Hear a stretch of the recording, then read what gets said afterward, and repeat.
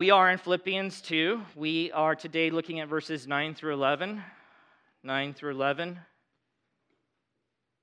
Last week we looked at verses 5 through 8. So if you're not already there in your Bibles, please turn there. And if you don't have a Bible, there are blue Bibles underneath seats around you, no doubt.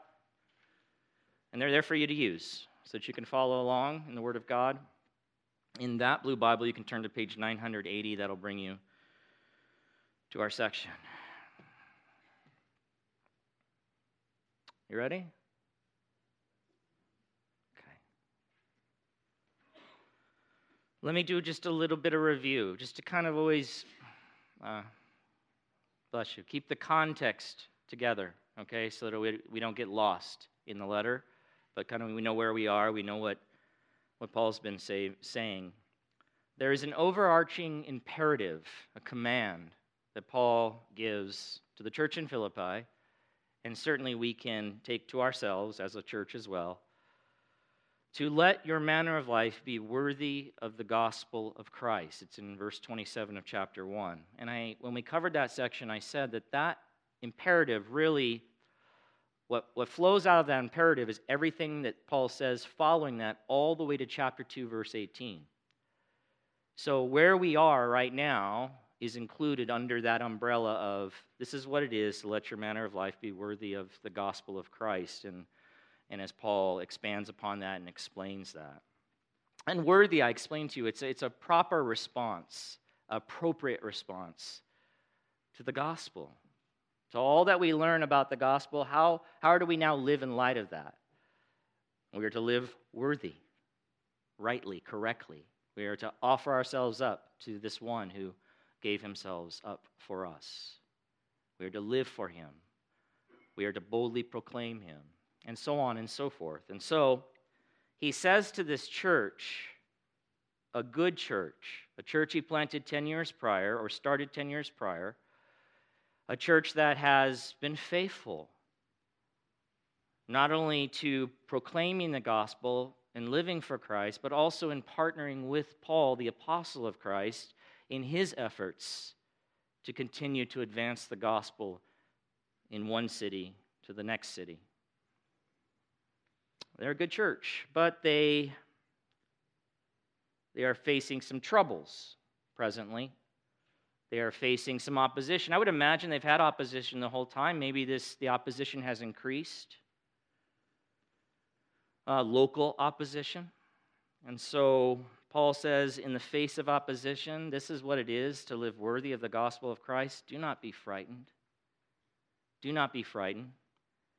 But take a resolute stand together as one body, arm in arm, for Christ. Don't be frightened, but stand firm in Christ, together, and for Christ, together. And be willing to suffer for the sake of Christ. That is what it is to live worthy of the gospel of Christ. For he suffered. He suffered for you. Paul goes on to exhort the church toward unity. This is critical. If they are not truly united, or if their unity is to one degree diminished or disturbed, then how will they ever stand together against the opposition of the world? They won't. If they're tearing themselves apart internally, then how will they be able to stand resolute against those who want to tear them apart from the outside? And so Paul goes on to exhort this good church, this church he loves. He exhorts them toward unity and this is key, humility. Humility. Right? Because without humility, unity can't survive. In fact, to the degree that humility is not present, unity will not be present. And so he says in chapter 2, 3 through 4, again, all of it coming under that overarching imperative, let your manner of life be worthy of the gospel of Christ.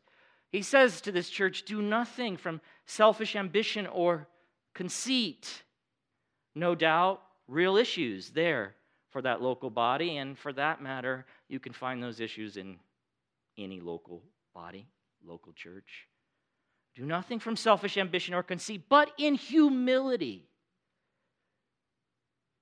Let the needs and interests of your brothers and sisters surpass yours. Put them in the center of your concern.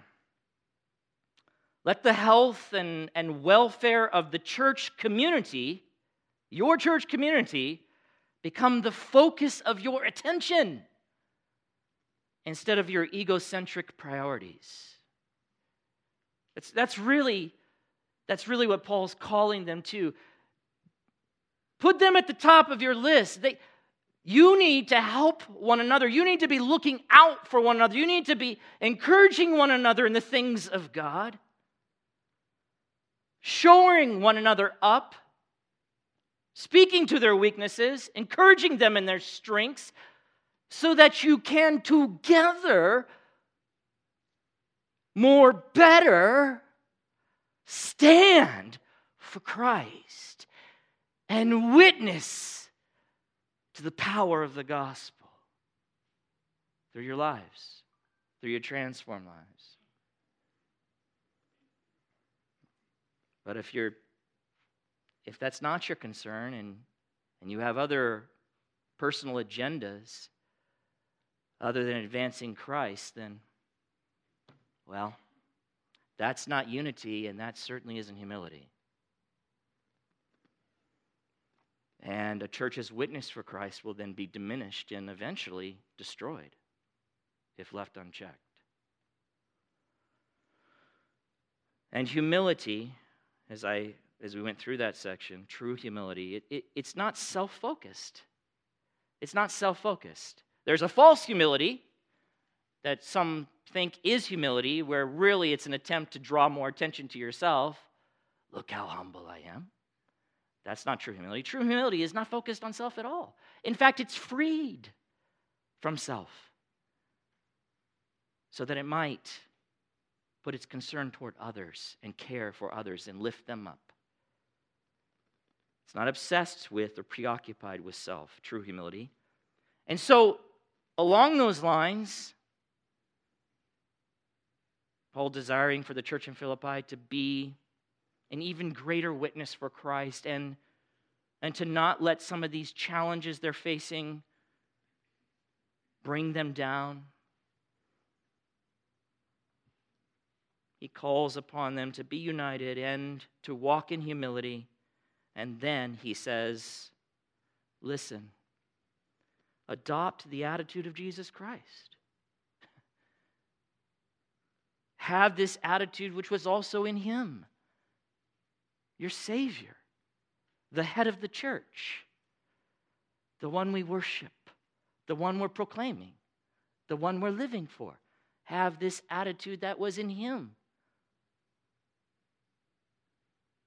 That's in 2:5. And then Paul describes the mind-blowing actions of Christ, which demonstrate his true humility.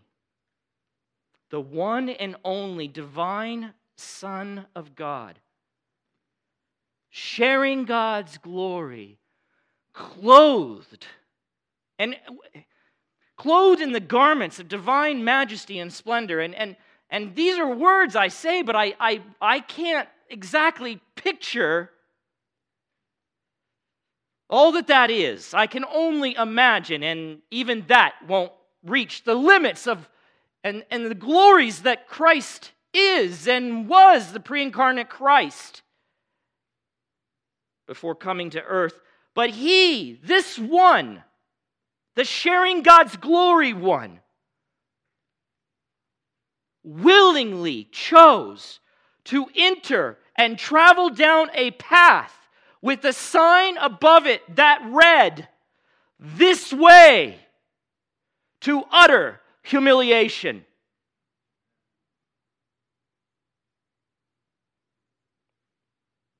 Who would do that?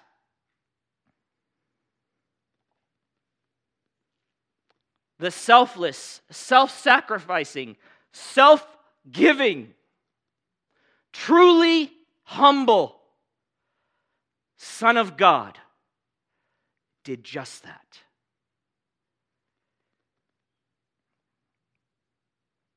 And what did that look like exactly? Well, we looked at this last week. He emptied himself. He emptied himself. Not by, as I explained last week, not by subtraction. He didn't become less God. He didn't pour out his divinity. He didn't give up his divine attributes. It wasn't by subtraction. He didn't become less than he was, but rather he emptied himself. He made himself of no reputation by addition, by taking the form of a servant and being born in the likeness of men. That's no promotion, beloved. That's no promotion. That's a step down. A huge step down. And I have tried to think of ways to illustrate this, and honestly, there's just really no way to really get at it. But if I were to even try to think of such things, to think of what he did and illustrate it in some other form, it doesn't measure up. I'm going to tell you that right now. But I was just thinking about me as a human being and ants. Ants. Pathetic, tiny, I crush you with my finger. Ants. Down there, doing their thing. And if you would imagine me saying, for the sake of those ants and the glory, I'm going to assume I created the ants, okay? I didn't. But for the glory of my created ants, for the glory of me and the good of my created ants, for the glory of the Godhead, I, human, am going to take on the likeness of an ant. I mean, are you kidding me? No. That's why the gospel is mind-boggling. And now I'm just a little pathetic, really pathetic ant, and subject to all the weaknesses of an ant. And I know someone will say, ants are the strongest, based on their weight, animal on the planet. Okay, okay, all right, I'm not trying. It's not a perfect illustration, I get it. But compared to me, they're nothing. They're nothing. And I clothe myself in ant. I take on that additional nature. I make myself nothing. I'm just a little worker ant. For the sake of those ants and for the glory of God. Give up all the glories that humanity is. It is. There's great splendor and wonderful things that I get to enjoy as a human being that those little ants, they don't know. It is mind-boggling, beloved. He emptied himself. He took on flesh. And again, it's hard, I think, for us to grasp just how far of a distance he had to travel down the path of humiliation, really. How long is that road? It's pretty long. And then not only that, but as a man, he humbled himself by becoming obedient to the point of death, even death on a cross. And I read this to you last time. Having fully identified himself with humanity, one writer says, in his incarnation, fully taking on human likeness so that he could, as we know, live the perfect life and die, live the perfect life as a man and die for humanity. Having fully identified himself with humanity in his incarnation, Christ then humbled himself by becoming obedient to the utmost limit, even to death, and that the most shameful of all. The utterly vile death of the cross. This is humility at its perfection. And Paul says, church, adopt the attitude of Jesus Christ. He doesn't call upon us to do what Christ did. Not possible. Impossible. But he calls on us to adopt the attitude that was the foundation of Christ's actions. In humility, the divine Son of God obediently, willingly stepped away from the indescribable, because that's what they are, indescribable glories of heaven, and he made his way to the cross, where he was humiliated and murdered by those he created.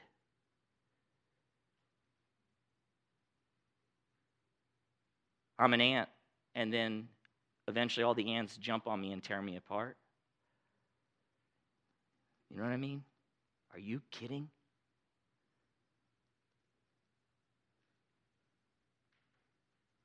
Someone might say, look what his humility got him. Yeah, look what his humility got him. The great salvation of sinners. Without this, as my brother Thomas said earlier, we'd be out of luck. He didn't say that, but that's what he was saying. Without hope. Without rescue. The only thing we would have to look forward to, as he said, was to return to the dust and then face the final judgment where we would be condemned. Rightly so. Where we would be stamped guilty before God. And we would pay in a place called hell, separated from God forever. Look what his humility got us. The great salvation of sinners to the utter glory of God.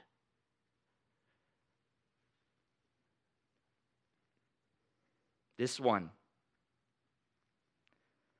the Son of God, he emptied himself, he humbled himself. And now we pick it up in verse 9 of chapter 2. Therefore, God has highly exalted him and bestowed on him the name that is above every name, so that at the name of Jesus every knee should bow, in heaven and on earth and under the earth, and every tongue confess that Jesus Christ is Lord, to the glory of God the Father. Now, before we dive in, a quick note. When we come to passages like this, it's important for us to attempt to keep the doctrine of the Trinity in our mind.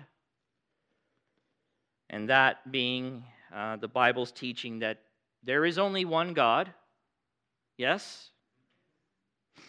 But that the one God exists as three distinct and unique persons. So when we speak of the triune God, we speak of him, of the three persons in this way. We say God the Father, God the Son, and God the Holy Spirit. Yes? So in verse 9, God, therefore God, is God the Father there. Okay? So they don't, when you're reading the scriptures, they don't always fully express who it is that they're talking about within the triune Godhead. But that's the God the Father, as we see, as he will note in verse 11, where he actually says God the Father. So, in trying to keep that in mind so that we don't get confused, it is God the Father who highly exalted him. Who's him? That Jesus, but that would be, for clarity, the Son of God. The Son of God, who we now know is Jesus, but before he was Jesus, he was and forever, the Son of God. So, the Father highly exalted him being the Son of God, who through his incarnation became man and was given the name Jesus by his earthly parents, Mary and Joseph. Okay? Just to keep it, make sure we don't get mixed up. Speaking about the Trinity, one author said each person of the Trinity had a unique role in creation and in the salvation of mankind. And we need to do our best, because it is difficult for us, for sure. Because even trying to embrace the Trinity, we know it's true because that's what the Scriptures teach, but trying to really understand it in all of its details, we just can't get there fully. But we need to do our best to make sure that we keep the distinctions that should be there. So, he says, each person of the Trinity has a unique role in creation and in salvation of mankind. So, for instance, God the Father didn't die on the cross. God the Father did not die on the cross. God the Son did. But even sometimes when we're praying, we don't keep these distinctions very clear, and we end up basically thanking God the Father for dying on the cross. But he didn't. The Son did. Okay? And I know, how does that work? Okay, I'm not trying to explain that. I'm just telling you I want to keep to those distinctions. They're important so we see how each plays a part in the redemption of humanity. Okay? And even in creation for that matter. He goes on to say the Holy Spirit is unique and is not the Father or the Son. He, the Holy Spirit, proceeds from the Father and the Son. That's John 15:26. The Father and Son are also unique. When Jesus prayed to the Father, he was not praying to himself, okay? Each is God, but each is a separate person. Person. This author says using the word person is one of the only ways our language has to describe this concept. All three persons of the Trinity comprise the one perfectly unified God. They share the same nature and essence. So the Son of God is God, very God, all the way through. Not less God, not more God. He's God. God the Father is God, all the way God. You get it? The Holy Spirit, God. They share the same essence and nature. And they are all the same God, but each individual person of the Trinity is distinct and unique. And so we have these descriptions of this activity taking place between the triune Godhead.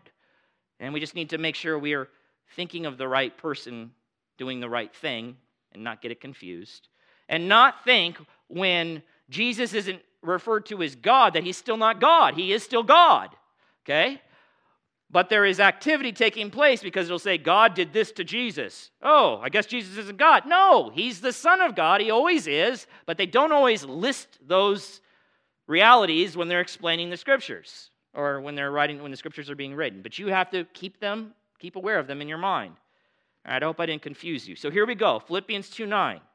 Therefore, God, the Father, has highly exalted him, the one who emptied himself and humbled himself, dying a death on the cross, and bestowed on him the name that is above every name. And that whole Trinity thing I just did, it's going to come back into play here in a moment, okay? So that's why I did it as we move through this section. Okay, so here we have God the Father's response to the self-humiliation. He wasn't humbled, he humbled himself. He chose to do this, he volunteered. We have the Father's response to the self-humiliation that was described in verses 6 through 8 of his beloved and humble Son, the Son of God. And that self-humiliation, as I pointed out already, reached its climax on his death on the cross. So the Son of God, for the redemption of sinners and the glory of the Godhead, most willingly and selflessly emptied and humbled himself. And in response, his Father highly exalted him. This is a response really of vindication and approval. Now, this verb here that's translated highly exalted, it's a compound of the ordinary verb for exalt, hyper exalt, if you will. It's found only here in the New Testament. Paul puts words together. He does it a lot to emphasize or to create a new word in a sense. Bible scholars say it could be translated super exalted. I mean, it could be super exalted. But its meaning, I would just say this, its meaning is that the Father has exalted his Son, okay? His Father has exalted his humiliated Son to the highest possible degree. There is no higher exaltation. There is nothing higher. So keep that in mind as we begin to look at as we keep moving through the passage. The Father has exalted his Son to the highest possible degree, which places him in a place of his own, if you will. Now look back at verse 9. Therefore, God has highly exalted him and bestowed on him the name that is above every name. All right, a couple of notes from Bible commentators, and I think you'll understand what I believe is being communicated there in verse 9. I agree with these statements. Okay, this is what one writer says. The statement that God highly exalted Christ is the parallel assertion that he bestowed on him the name that is above every name. Those words, he bestowed on him the name that is above every name, do not describe a further or separate stage in the exaltation, much less an advance beyond it, because that would be impossible. Rather, they are parallel to the first clause, which is, he's highly exalted him, amplifying its meaning and indicating its nature.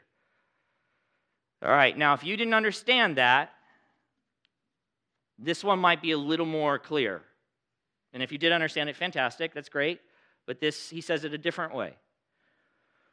Although expressed as a twofold action, most likely, Paul intends the two verbs in the sentence, which are exalted and bestowed, to point to a single reality.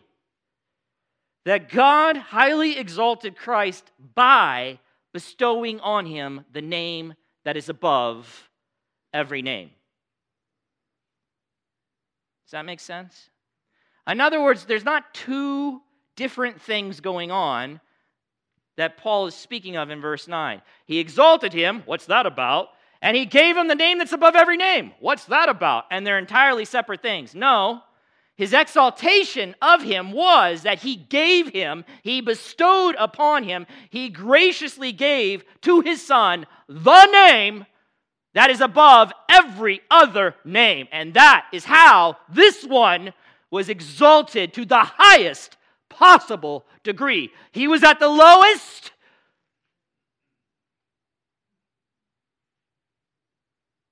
Through the bestowing of this name, he is at the highest. You with me? Okay. So what is the name? Don't answer, please, don't answer. Normally I do like answers, but just hold on. This is build-up, this is suspense, so I don't want anybody to blow it. What is the name that is above every name? All right, now listen. Some think Paul is speaking of Christ's earthly name, of the Son of God's earthly name. What name is that? Jesus. Because Christ is actually a title. So we've talked about that before. I know it just always says, you'll often find it Jesus Christ, but he is Jesus the Christ. They didn't go around, saying, Jesus Christ, get over here and clean up your room. They didn't do that. They would have said Jesus or, an equivalent in their language. They just, it wasn't his last name, okay? So, but he did have an earthly name, and his earthly name is significant, but it wasn't uncommon. In other words, other people growing up in his day had his name. Now, it just so happens that his name, Yeshua, means God saves or God is salvation. Other people had that name. Okay? But that's the meaning of the name. Now, certainly, he fulfilled the meaning of that name in a way that no one ever will or ever could. He was the salvation of God. He was God saving sinners. Okay, so it was the right and it was the appropriate name. And you know that mom and dad didn't go through a book and pick the name, right? They didn't do that. They were told what to name him by an angel.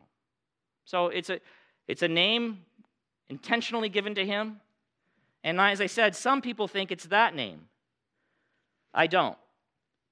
I take the position that many Bible commentators believe or take that the name Paul is speaking of, and you have to remember, we are told it is a name that is above every name. It just is. In other words, it wasn't made to be. It wasn't as if, because then you'd have to say, well, did he make Jesus' name above every other name? It's a common name. It's a name that is above every name. So, what is that name? Well, I don't believe it's Jesus. I would take the position that other commentators take, that it is Lord. Lord.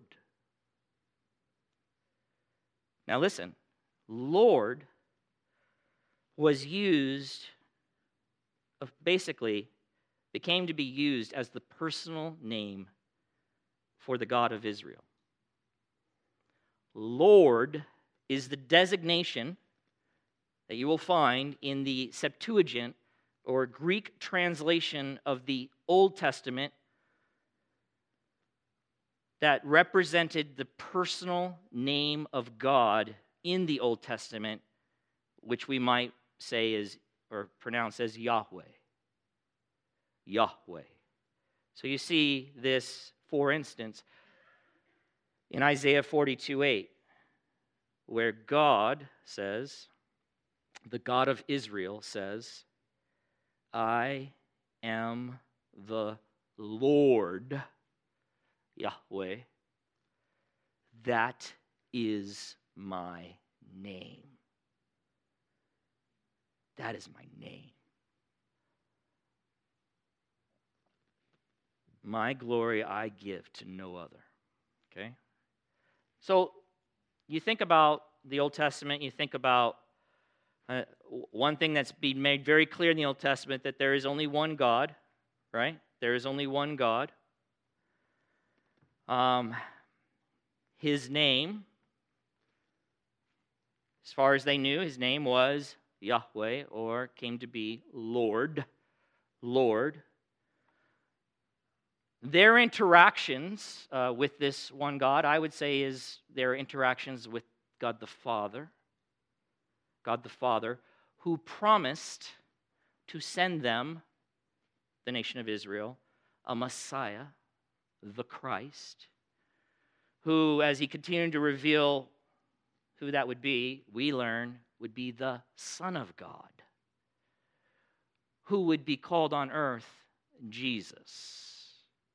God saves, or God is salvation. You with me so far? Okay. Again, as doing our best to keep these distinctions. The other thing that God made abundantly clear, the Father, in the Old Testament, to the nation of Israel, God of Israel, was that there were no other gods like him. And in fact, they were no gods at all. He was almighty. He was all-powerful. He was the creator of heaven and earth. Everyone on the whole planet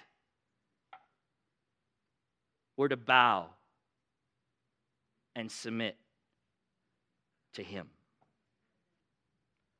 And what's his name?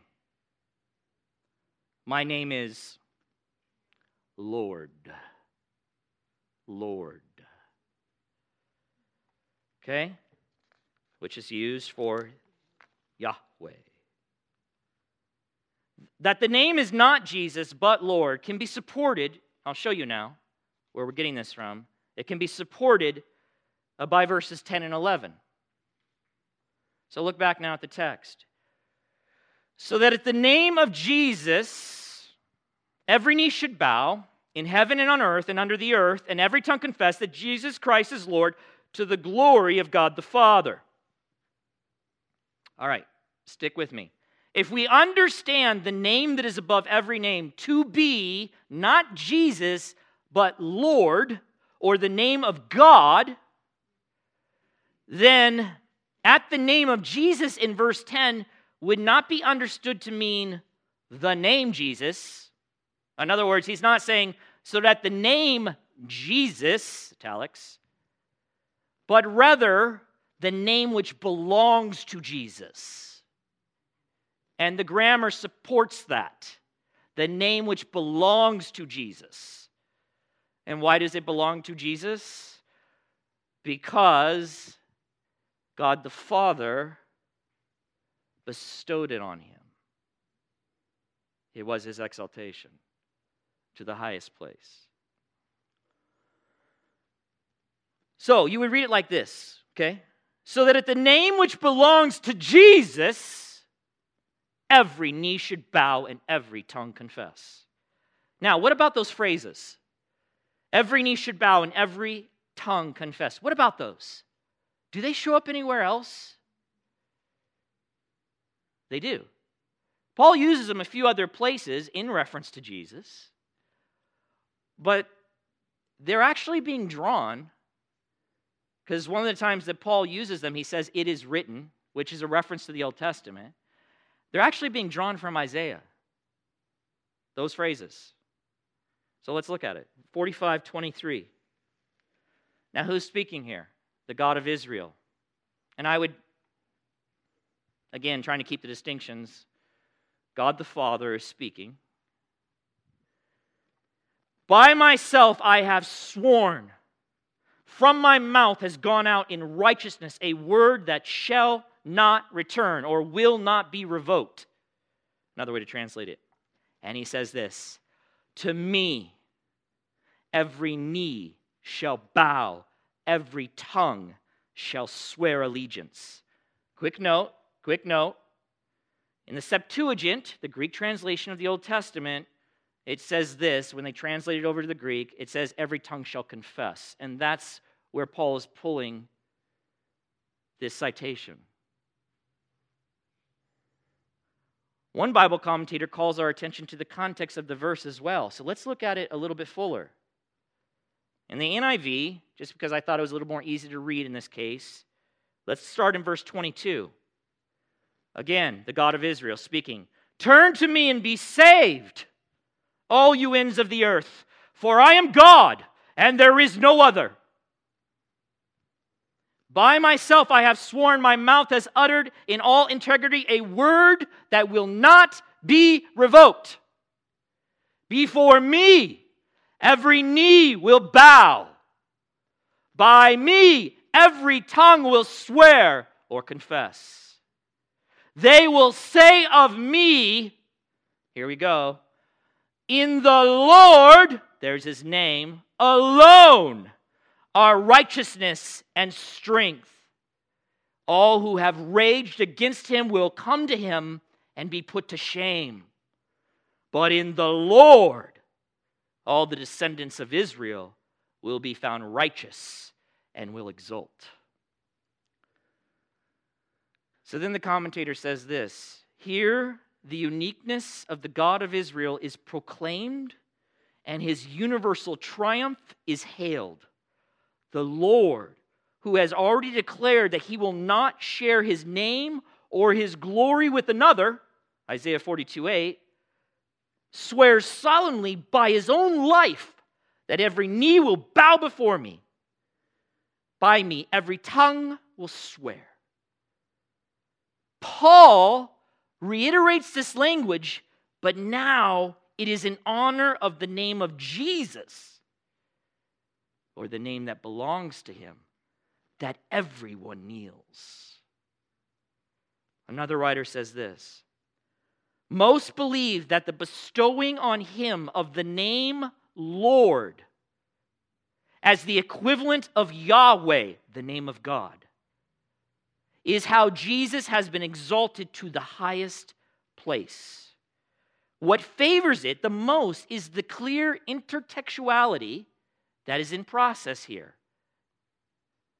The twofold result clause that makes up our verses 10 and 11 in Philippians is a direct borrowing of language from Isaiah 45:23, where Yahweh, the Lord, says that before me, the Lord, every knee shall bow and every tongue will swear or confess. That in the Lord alone are righteousness and strength.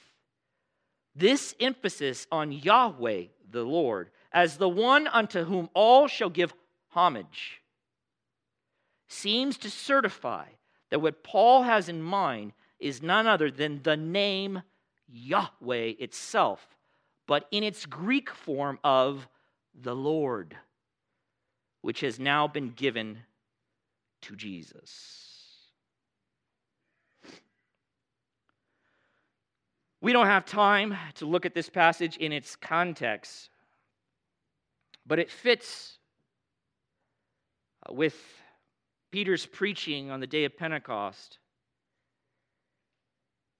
And he says, this one you murdered, God has exalted. Again, if you read that, you're like, oh, who exalted him? The Father. The Father exalted the Son. But then he says, and he's put him at his right hand of a place of authority, until all of his enemies are made his footstool, which God is working out in real history, and that will happen. And then he writes in Acts 2:36, let all the house of Israel therefore know for certain that God has made him, Jesus, both Lord and Christ. This Jesus whom you crucified, the one you killed, God has made him Lord. And their response? They freaked out. They freaked out. What should we do? And so he called upon them to repent and be saved. And 3,000 were added to the church. This week, while driving on the freeway, I saw in the back of a big rig truck, I've seen it several times, but it kind of hit me more because I was in this passage. It says, his name is not the man upstairs, which is as redneck as it gets. Just saying. But I've heard God, let's just say referred to that way, but he says his name is not the man upstairs. It's even in country songs. Do not get your theology from country songs, beloved. It'd be a huge mistake. His name is not the man upstairs. His name is Jesus, and they have it all in caps. And I was just thinking about that. I guess I wouldn't put that on the back. I think I understand what they're going for, right?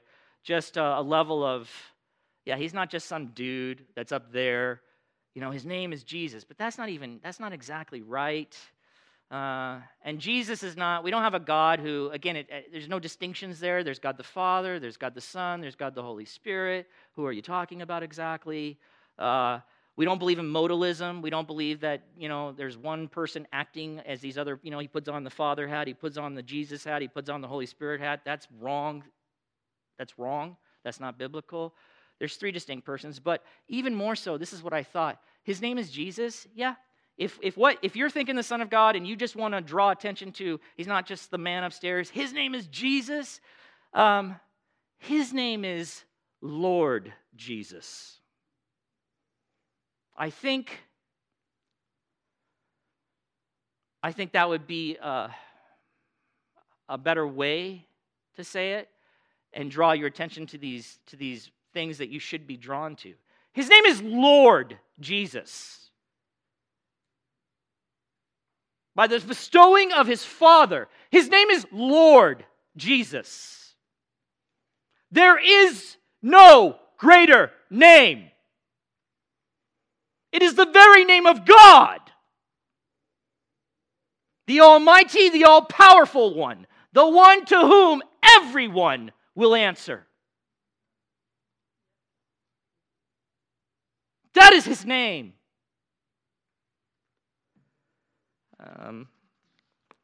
Back to verse 10. Philippians 2:10. So that at the name of Jesus, or at the name that belongs to Jesus, and then he brings in this phrasing, every knee should bow, as found in Isaiah, and then he adds, in heaven and on earth and under the earth. Well, two things. The bowing of the knee, okay? Do you understand that? Does that need to be explained to you? So it's not a posture for prayer, although it could be, but that's not what we're talking about. Rather, it's a common idiom for homage or a special honor or respect shown publicly and a way of showing submission. That's the idea. You bow to the one who is worthy of public praise. You bow to the one you are submitting to, who is over you. Not a curtsy, a bow. Okay? That's the idea. Then he says, and every knee will bow. And just so you understand, in heaven and on earth and under the earth. Now, there's discussion about who that is and everything. And under the earth, it probably is just a reference to the dead. I mean, he's basically covered everywhere. Above, in the heavens, in the heavenly realm, on the earth, present, yeah, and below the earth. Could just be a reference to the dead. It could be a reference as well to the spirits, maybe demons, locked up someplace under the earth. But it could just be simply a reference to the dead. Here's what I would say, pretty simple. There is not a created being anywhere, angelic or human, who will not bow their knee to Lord Jesus. That's what he's saying. So, I mean, I'm hearing this. I'm in Philippi. Maybe struggling a little bit. Just constant attack from those who are at present not bowing their knee to him. Those opponents of the gospel in Philippi. Those who are still trapped in their sin, enslaved to their sin, and living according to their sin and their rebellion, fighting against the Lord and the Lord's people, the church. So those opponents of the gospel in Philippi that were causing such suffering to the church, guess what? They too will bow. They too will bow. The rebellion, the resistance, all the suffering for the sake of Christ, it will not go on indefinitely. It will one day come to an end, for no one will fail to bow to him. I don't know. That is as one living for the Lord and facing opposition like that, I'm fighting on the right team. I'm fighting for the right cause. And I have a hope that my fight won't go on forever because the Lord will put an end to it all. And then of feeling all of that tension and pressure, I will only have around me those who are gladly bowing their knee to him in the eternal kingdom of God. He goes on to say in 2:11, and every tongue confess that Jesus Christ is Lord, to the glory of God the Father. Every tongue. Every tongue is just a way of saying everyone or all will acknowledge or openly declare that Jesus is indeed Lord. That he alone has the right to rule. He alone. Because it has been bestowed upon him by God the Father. One writer says, at the last, every power and might will have to confess Jesus Christ as Lord, recognize him, and do homage. Now,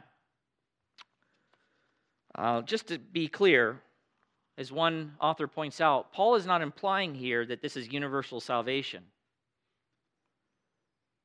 Right? Because we know this is not true now. Does every tongue confess? Does every knee bow before him who has been exalted to the highest by the bestowal of the name of God? Lord. Do they? No. So, but at one point they will. Yes, they will. But this doesn't mean that all will be saved. But rather it means that every personal being will ultimately confess Christ's lordship, either with joyful faith or with resentment and despair.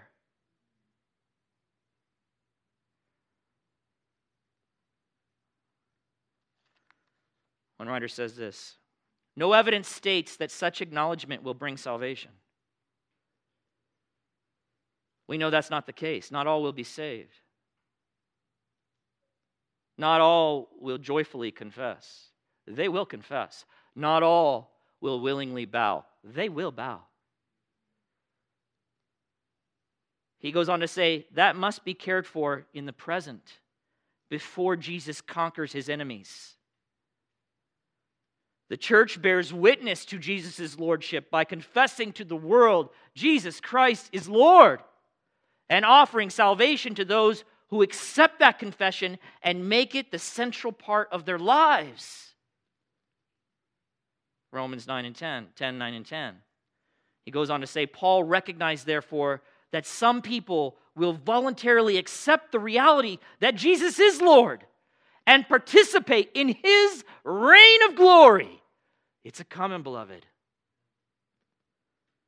Others will deny that lordship. I don't have to listen to him. He's not the boss of me. Oh, indeed he is. Indeed he is. He's just a good man, maybe you could learn some stuff from him. Oh no, he was a good man, a perfect one. But he was way more than that. He's Lord. Others will deny that lordship, and in the end, the writer says, be conquered by the Lord himself. For them, it will be too late to participate in the glory. And they will be destined to the punishment appropriate for those who resist the Lord. He closes out 2:11, and every tongue confess that Jesus Christ is Lord to the glory of God the Father. And simply stated, this recognition of Christ's lordship fulfills the purpose of the Father and so brings glory to him and to the Godhead. Beloved, just quickly,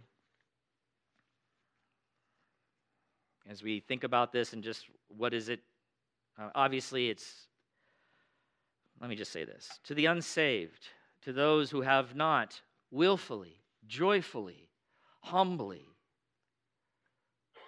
bowed to him as he is and confessed that he indeed is Lord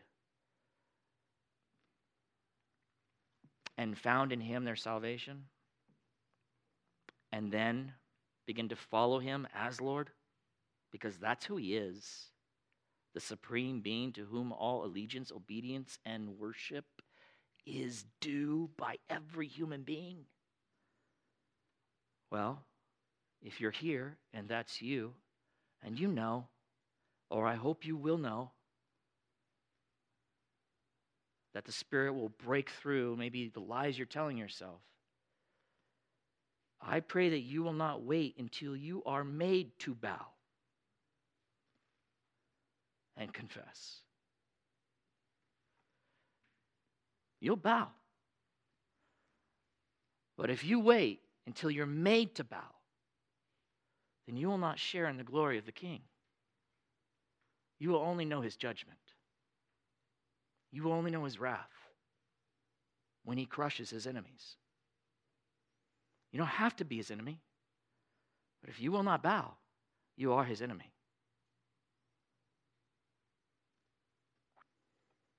And for Christians, this should have an impact on our lives. That's why I don't love that phrase in the back of that big rig truck, although I think it's well-intentioned. His name is not the man upstairs. His name is Jesus. Lord. Lord. That has implications for you and me. I'm not a follower of Jesus, beloved. You know, that nice guy that really saw, you know, the one, my Savior, the one who died for me? I'm not a follower of Jesus per se. I'm a follower of the Lord Jesus, which he didn't. So he died for me, and I'm grateful, and I'm moved beyond words because of his death for me and what he did. But he's not just Savior. He is been exalted to he's not just the one who died. He has been exalted to the highest place. He has been given the name above every name, and that name has meaning. It's loaded with meaning. He is the Almighty, the All-Powerful, the one who has been given all judgment. All will stand before him, and all will bow before him. And now, as the one who has saved me, he is also my Lord. I follow not Jesus, I follow the Lord Jesus, which means my whole life is to be surrendered to him. It's not just he surrendered his life for me, thank you, but that I am now called upon by this one, by his name, to surrender all of me to him. To daily bow and keep confessing, since we seem to forget so easily that this one is Lord.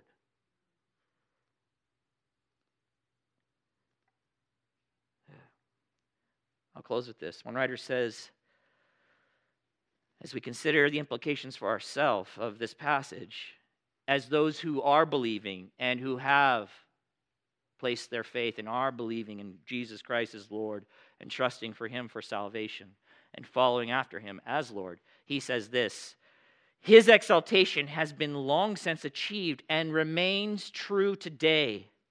Among the millions who do not know this, we do know it.